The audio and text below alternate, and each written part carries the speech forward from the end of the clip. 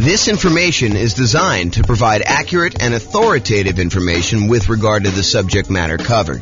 It is offered with the understanding that the presenters are not engaged in rendering legal, accounting, or other professional services. If legal advice or other expert advice is required, the services of a competent professional should be sought. Welcome to the Oakland Real Estate Investing and Real Estate Financial Planning Podcast.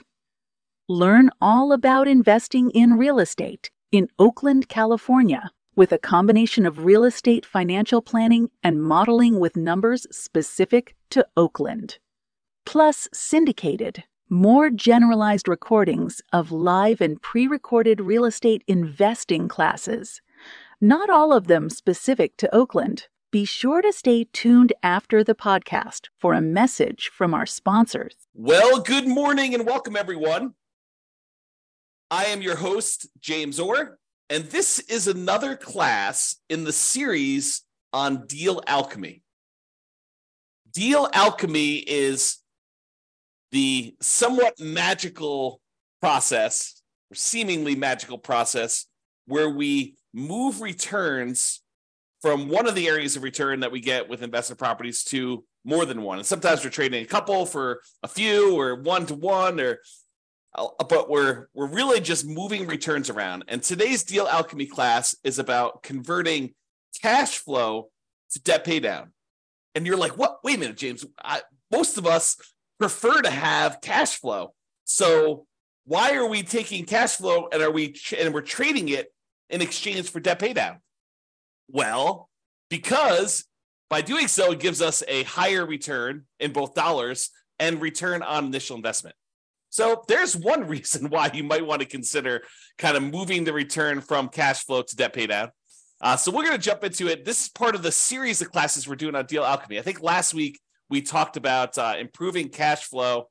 I think we did through lease options, if I'm not mistaken. I think we did lease options last week where we used a new strategy and we changed how the returns got kind of moved around in the different areas. So alchemy, for those that don't know the definition, this is the dictionary definition of alchemy, a seemingly magical process of transformation, creation, or combination.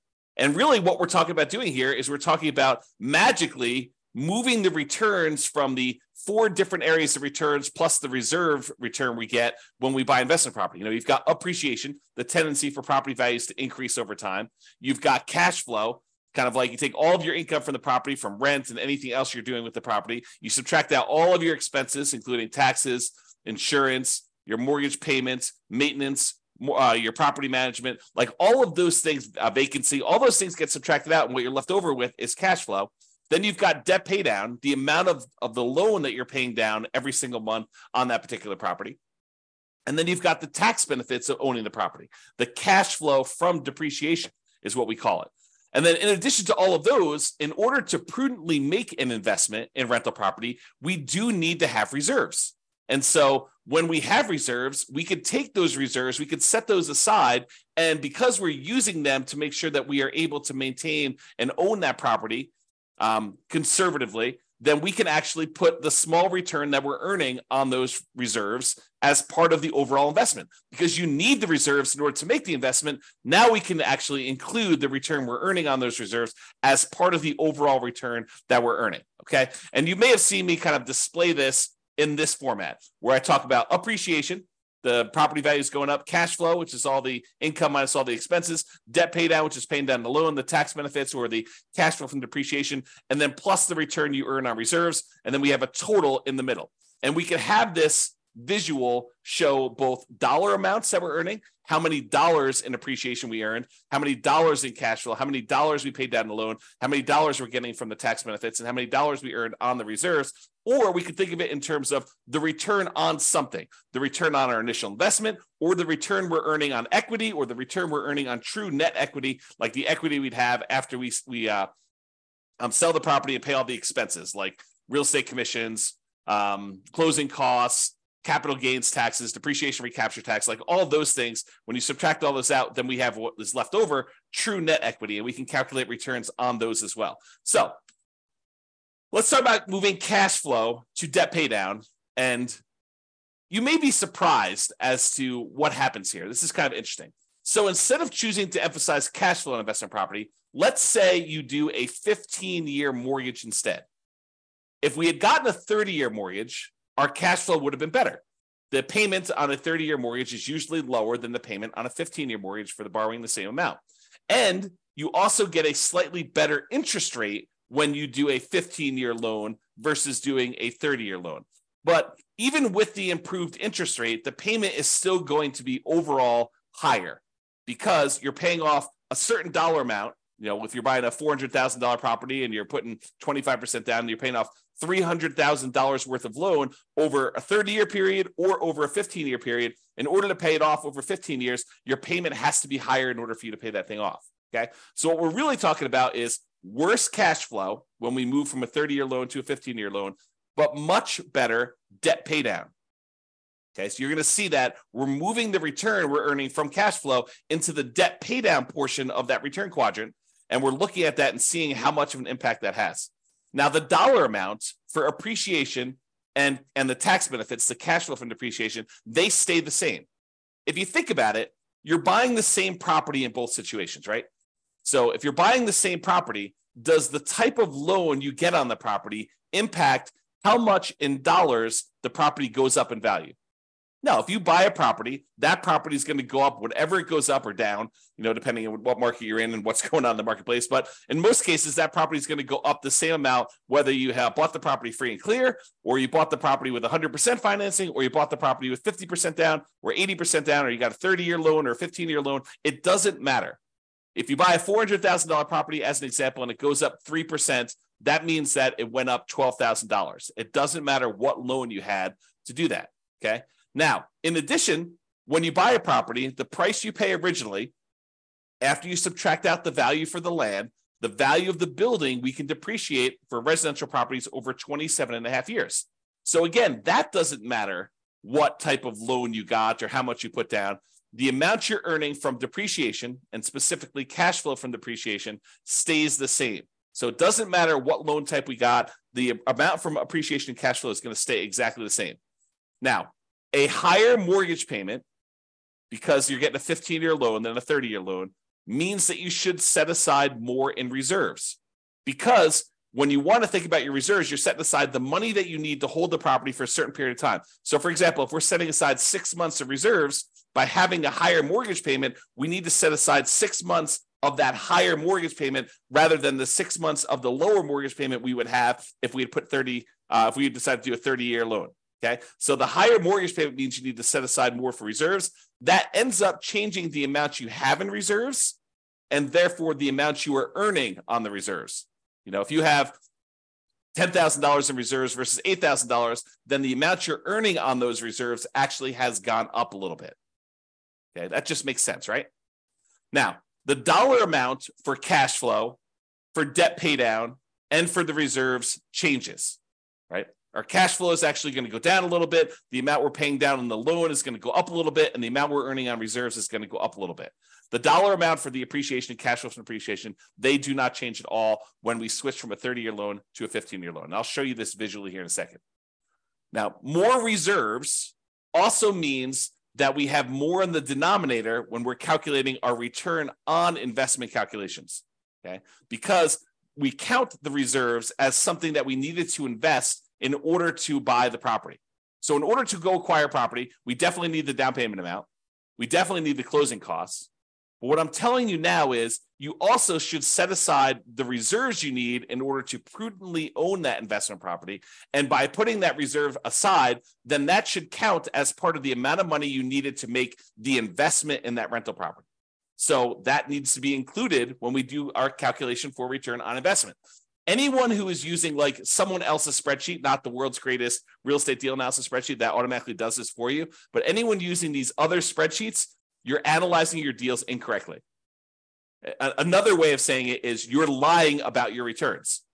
If you think about it, if you're using someone else's spreadsheet and you're analyzing a deal and you're saying, look, I'm getting this return, and you're not including the amount you need for reserves in your return on investment, you're basically saying, either one or two things happening. Number one is you're actually saying that you can make this investment without the reserves, which you cannot.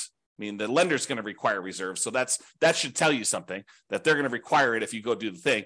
And that you think that you can make this investment safely without having some money set aside for reserves in case there is any type of vacancy, or you do need to make some repairs on the property, or there is some CapEx or something like that. So we all know that you need reserves. So if you're not saying that you have reserves in here, then you're lying about your return. So you have to include the reserves on there in order to make a true calculation of what your return on investment is. Doing it any other way is lying about your return. It's inflating your return. It's the return you tell at a cocktail party when you want to brag about how you're doing in your real estate investments, right? I mean, that's what you're doing. You're going to tell your friends, look, I put no money in this deal, so I'm getting an infinite return on my investment. There is no way you can have no money in a deal because you have to have reserves. So you're always going to have something in the denominator. Okay? All right. Enough of that little side tangent there.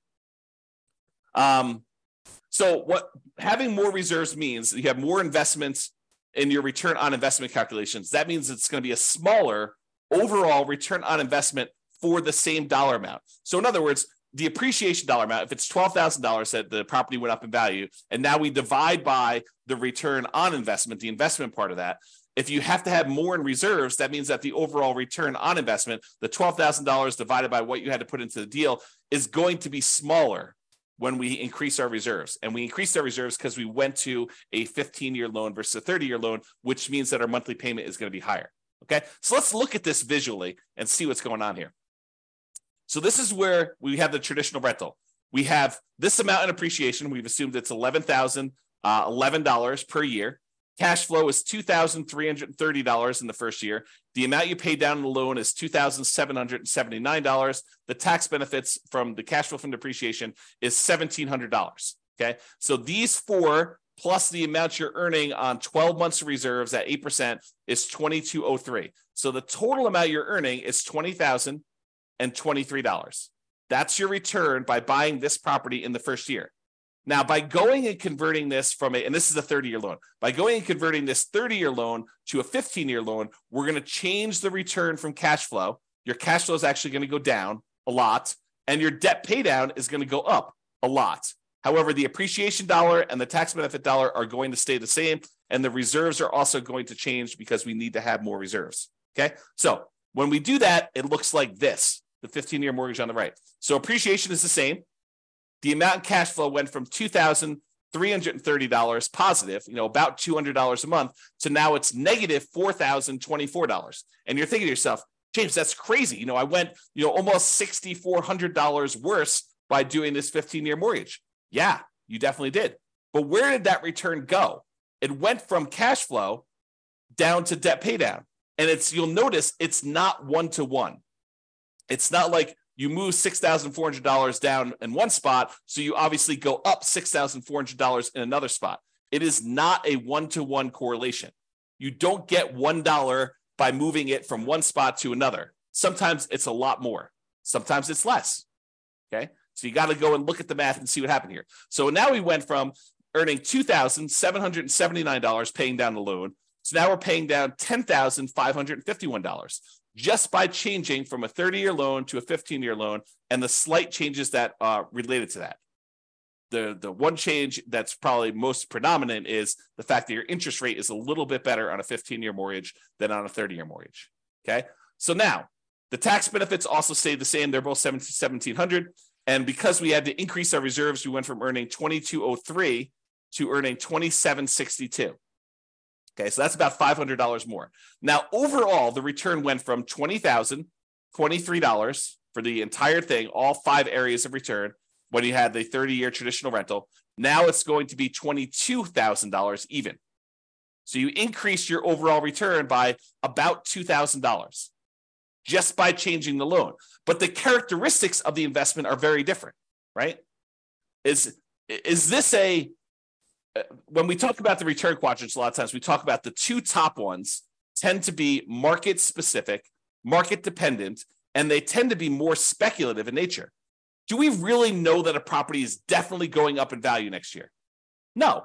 we're speculating that we're going to see appreciation on the property. And if you came to the class yesterday, watched the video yesterday, I went through all the data for the last 133 years, showing you what the chances are of you seeing positive appreciation in the marketplace.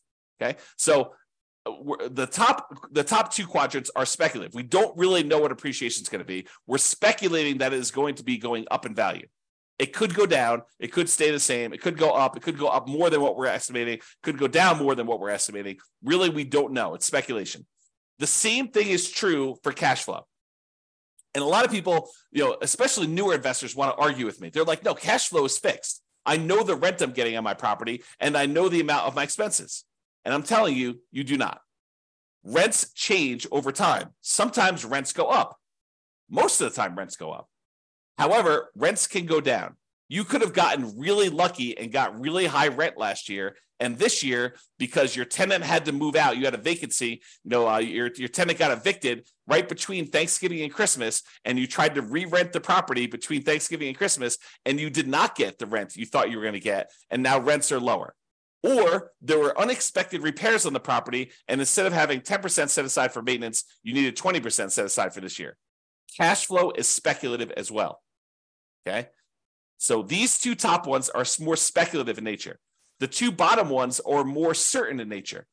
The debt paydown one is a contract between you and the lender. If you make the payments as agreed, you get this return. It is not dependent on what the market does. The property values can go up and down. It doesn't matter. You're getting that debt paydown. Your cash flow can go up or down. It doesn't matter. You're getting this debt paydown return. So the bottom ones are more certain, less speculative in nature. In some cases, we would say they're as close to being guaranteed, in quotes, as you can get without them being guaranteed. Okay. The tax benefit one, unless they change tax code and they change how depreciation works, and they don't allow you to have the retroactive thing that you had, the grandfather you in on any properties bought before this date, unless they change that too, you're getting this tax benefit. Okay. That's a certainty based on tax code. So these two bottom ones are less certain. So what we just did by going from a 30-year loan to a 15-year loan is we moved away from more speculative returns to more certain returns. Now, sure, the cash flow can still change, right? This number can still change. It can get a little better, it can get a little worse. But this number is now more certain. So we've moved some of our return to being more certain than before. Okay? And the return on reserves, those are somewhat speculative as well, depending on what you're investing in, right? We've assumed you're earning 8% return on the reserves that you have, and that's you assuming that you're investing in whatever you want. In most cases, I think a lot of folks are going to invest in some type of index fund and have some type of ratio where they're going to keep a certain amount liquid in savings and then a certain amount in addition in backup reserves, where if they had to access it, they have the money available, and that's how you're earning that return. Okay? So if we look at those returns, that's what happens in terms of dollars. Now let's look at it in terms of what the percentage return on investment was. So before, the appreciation return was 8.97% return on investment. We took this $11,011 and we divided it by the amount of investment we needed to make, including the reserves, in order to get that dollar amount. And so it's 8.97%. The return from cash flow was 1.8%. The return from paying down the loan was 2.29%. The return from the tax benefits, the cash flow from depreciation, was 1.38%, and the return on your reserves was 1.79%, for a total return on investment with 12 months of reserves, that's what R12 is 16.24%. That's for the 30-year loan. Now, when we go to the 15-year loan, the return from appreciation and tax benefits, they do change, even though the dollar amount is the same. The dollar amount is still that $11,000 or the $1,700, but because the amount we have as our investment, we increased our reserves, so that amount went up. The overall return actually went down a little bit. So appreciation went from 8.97 to now 8.49. It dropped a little bit, not because we're earning less in dollars. In fact, we're earning the same in this case, but overall on all of returns, we're earning a little bit more. But because the amount we had to invest increased the tiniest bit from that extra reserves. Okay, so the overall appreciation rate went down a little bit. Cash flow went down a lot because we converted that 30-year loan to the 15-year loan. Now we're negative 3.23. The debt paydown return went from 2.29 way up to 8.21, and the tax benefit one dropped just the little tiniest bit because of those extra reserves. And the amount we earned on reserves went from 1.79 to 2.13. So the overall return on investment by changing from a 30-year loan to a 15-year loan went from 16.24 to 16.91. We increased our overall return on investment, even though we increased our investment amount a little bit by adding the additional reserves, by going from a 30-year loan to a 15-year loan. And that is why, even though the overwhelming majority of real estate investors, especially newer investors, are hyper-focused in on cash flow, and I think it's partially because they believe that that's what's going to get them to financial independence fastest, when that may not exactly be true. We'll talk about this in another class, but the idea is they think that they're going to use the cash flow in order to be FI, when in fact, some of the properties that they're going to own will probably be their cash flow properties, but other ones are going to be used as rocket boosters to get higher returns. Then you're going to either sell or refinance, or in other words, get rid of those, use that money in order to then pay off other properties. That tends to be one of the faster ways to achieve financial independence using real estate. But it's a strategy that if you're not looking really far ahead and saying, okay, these are the properties I know I'm going to keep, they're the ones I'm going to own in retirement that I'm going to be using to fund my retirement with their cash flow. These are the ones that I really just need to maximize the return with, because really what I want to end up doing with these is sell them off to then pay off the other properties to get cash flow. So you need both in most cases, unless you're just willing to, buy the properties you need and let the cash flow increase over a long enough period of time. But it's faster for you to do the other strategy where you sell off some properties and you end up paying off other ones. And if you come to some of the classes where we talk about the comparing the strategies, in the 304 markets across the US where we've done the analysis on all these, then you'll see that sometimes it's better to use those more aggressive payoff strategies later on, which means the rocket booster, the improved overall return tends to be better. And that could be an example here. Okay. Now, sure, you do need to account for, the negative cash flow and how you're going to fund that negative cash flow, and whether you're thinking about it as an investment or you're thinking about it as setting it aside. Yes, there's all those discussions, which we talk about in other classes. Okay. All right. I just want to show you what the difference was in the amount you needed for reserves. So this shows you the total amount you needed for your investments when you're talking about return on investment. So when we do the traditional rental, it's $134,000 in order to buy this property, or $141,000. So it increased by about $7,500 or so. $7,600 is what the difference was that you needed to have in reserves to go from that 30-year loan to the 15-year loan. Okay. And then this just breaks down where the returns come from. It's just the same numbers that we had before, where it's just showing you the values doing that. And then this is your return on investment numbers to kind of give you an idea of what those are. All right. So in conclusion, we can utilize deal alchemy to modify where the returns are coming from. We can move the returns around. We could say, hey, let's give up some appreciation in order to have improved cash flow, like we talked with lease options. Or we could say stuff like, let's give up some cash flow in order to improve debt pay down and improve our overall return. That's what we covered today. And there's other variations to this, which we'll cover in future classes on deal alchemy. One example, the one that we did today, is changing the term of the loan, 30-year mortgage to a 15-year mortgage, to see how that changes things. And moving returns is not always a one-to-one change. You don't get a 1% improvement in debt pay down in exchange for giving up 1% in cash flow. Sometimes it's more than one, sometimes it's less than one. And reminder, returns are different. They have different characteristics. Some are speculative, some are more certain, some are cash now, which is the right-hand side of the quadrant, some are cash later, which is the left-hand side of the quadrant. So they have different characteristics, which changes how the overall investment acts. One of the things that I don't think a lot of people realize, especially people coming in new to real estate investing, is that not all real estate investments are the same. And that you can change how you approach the investment, and it changes, absolutely changes how the returns are balanced, like where they are. Is this more of a speculative play? Is this more of a certainty play? Is this more of a cash now play? Is this more of a cash later play? And that not, if you go out there and you say, I made a real estate investment, your risk characteristics of making that deal can be very, very different than someone else doing a different deal, even though you're both buying single family homes. All right. So deal alchemy can do more than just change the numbers. It can change the characteristics of the investment. And sometimes this changes more than just the returns. Sometimes it somewhat indirectly can impact the investment in the return on investment calculation, like we saw with reserves here. All right, that's all I got. Hope you guys enjoyed the class. This has been James Orr. Have a great weekend, everybody. It's Friday, and we will see you all on Monday. Bye-bye for now. With home prices up, mortgage interest rates up, and rents up, but not quite enough to counteract the higher prices and interest rates. Cash flow on rental properties in Oakland is harder than ever. Book a call with the Real Estate Financial Planner to apply our proprietary 88 strategies to improve cash flow on your rentals. See the show notes for a link to schedule your call and improve your cash flow today. If you're a real estate agent, lender, or professional in Oakland that wants to help our real estate investor listeners, consider reaching out to learn about collaboration opportunities with this podcast. We'd love to add more value to our listeners by having you assist our investors buy, sell, and finance their real estate investments.